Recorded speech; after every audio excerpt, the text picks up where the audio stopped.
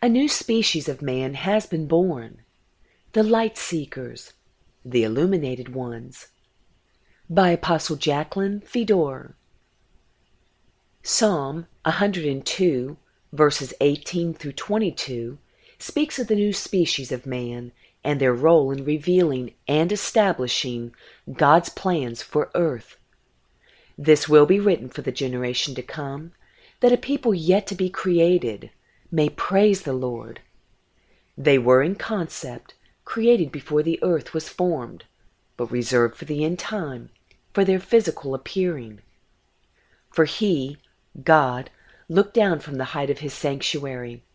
From heaven the Lord viewed the earth, to hear the groaning of the prisoner, those bound to the adversary through Eve's choice, to release those appointed to death, jubilee for man and all he had dominion over, to declare the name of the Lord in Zion and his praise in Jerusalem.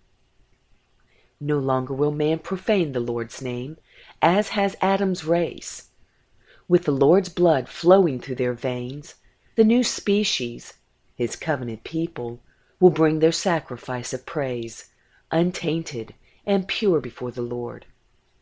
This all happens when the peoples are gathered together, harvested at a feast, and the kingdoms to serve the Lord. Enoch, the seventh from Adam, prophesied the appearing of the end-time man many years ago. Enoch, chapter 58, verses 2 and 3. Blessed are ye, you righteous and elect, for glorious shall be your lot. They are the church glorious. And the righteous shall be in the light of the sun, so they are here on earth. And the elect in the light of eternal life, the days of their life shall be unending, and the days of the holy without number. Time will be no more. The new species will be the fulfillment of 1 Corinthians chapter 15, verses 50 through 54 as well.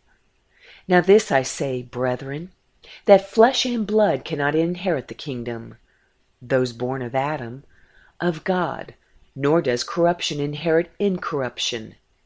Adam and Eve fell from the perfect state of their original existence and became the altered, carnal race of man. Behold, I tell you a mystery.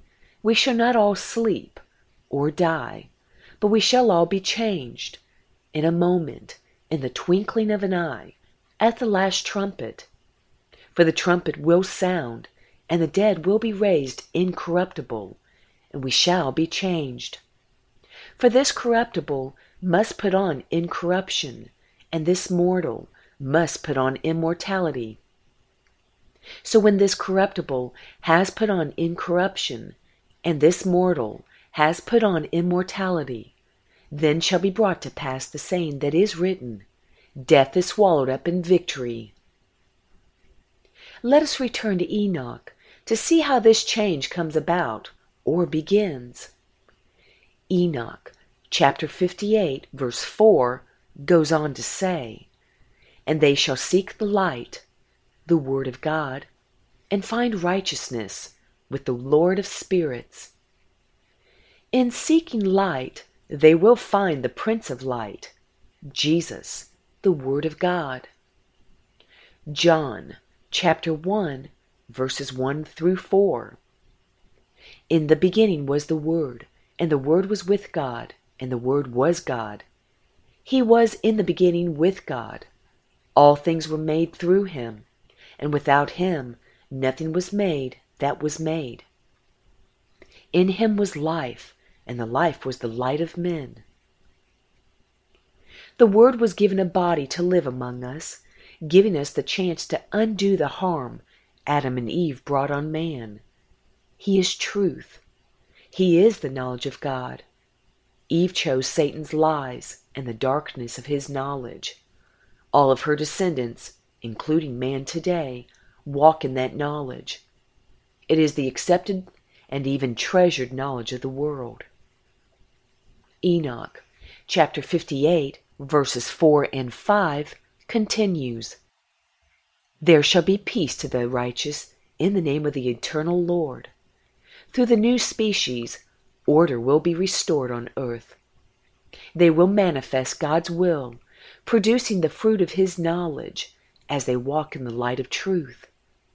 And after this, it shall be said to the holy in heaven, the angels, that they should seek out the secrets of righteousness, the heritage of faith, for it has become bright as the sun upon the earth, and the darkness is past. Now even the angels will be able to understand and have access to God's knowledge, so heaven and earth will be in harmony. 1 Peter chapter 1 verse 12 shows us the angels do not know all things. To them it was revealed, or their understanding was opened, that not to themselves, but to us, they were ministering the things which now have been reported to you, through those who have preached the gospel to you, by the Holy Spirit, sent from heaven, things which angels desire to look into.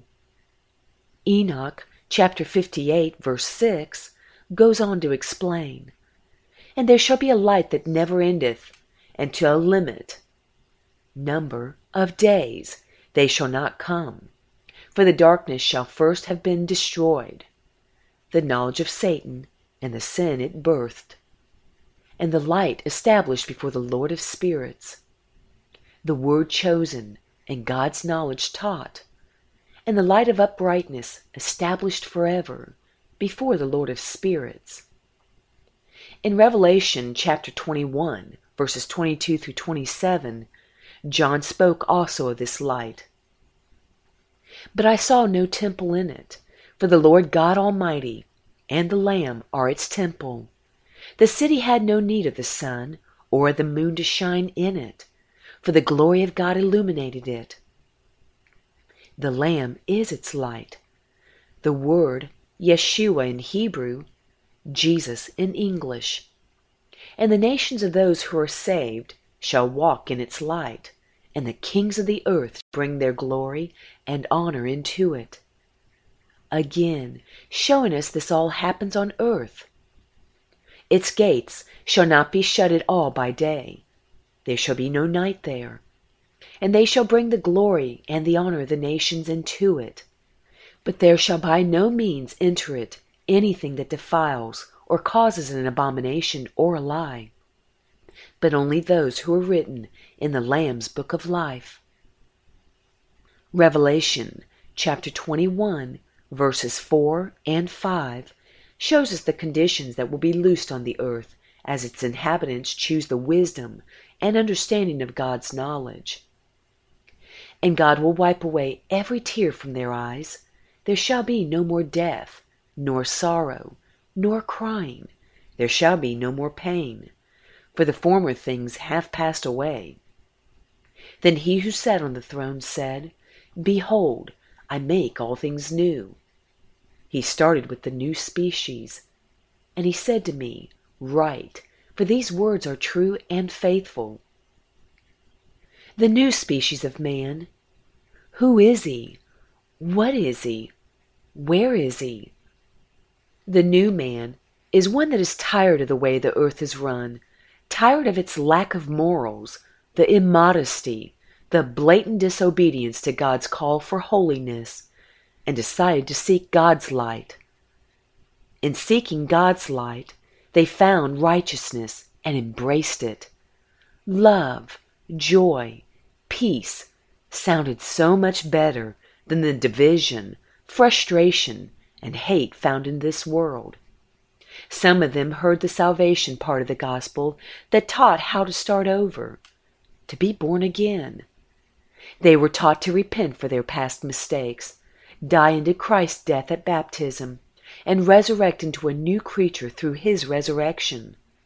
Some went further still and were filled with the Holy Spirit with evidence of speaking in tongues.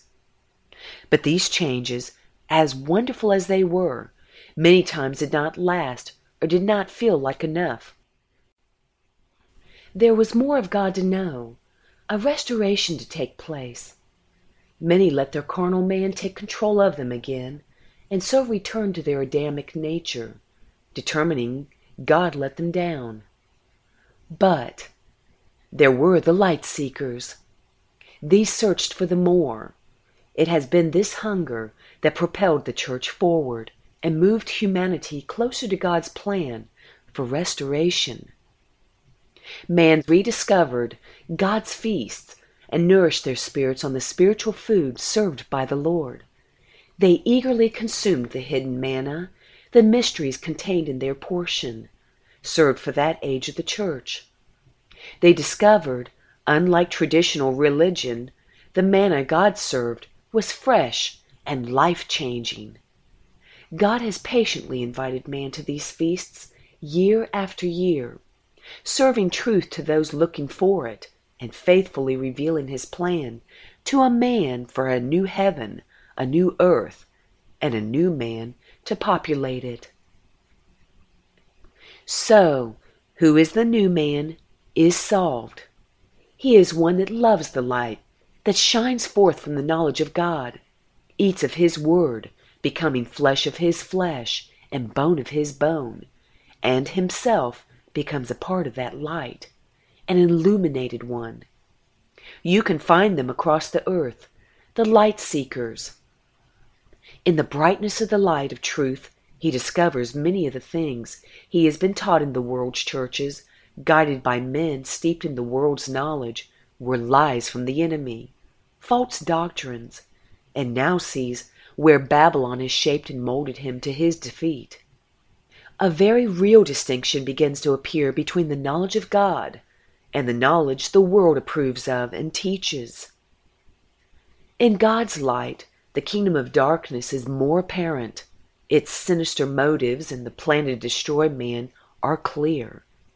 The light seekers scurry to the light, and it is that light that opens man's understanding to the mysteries of God.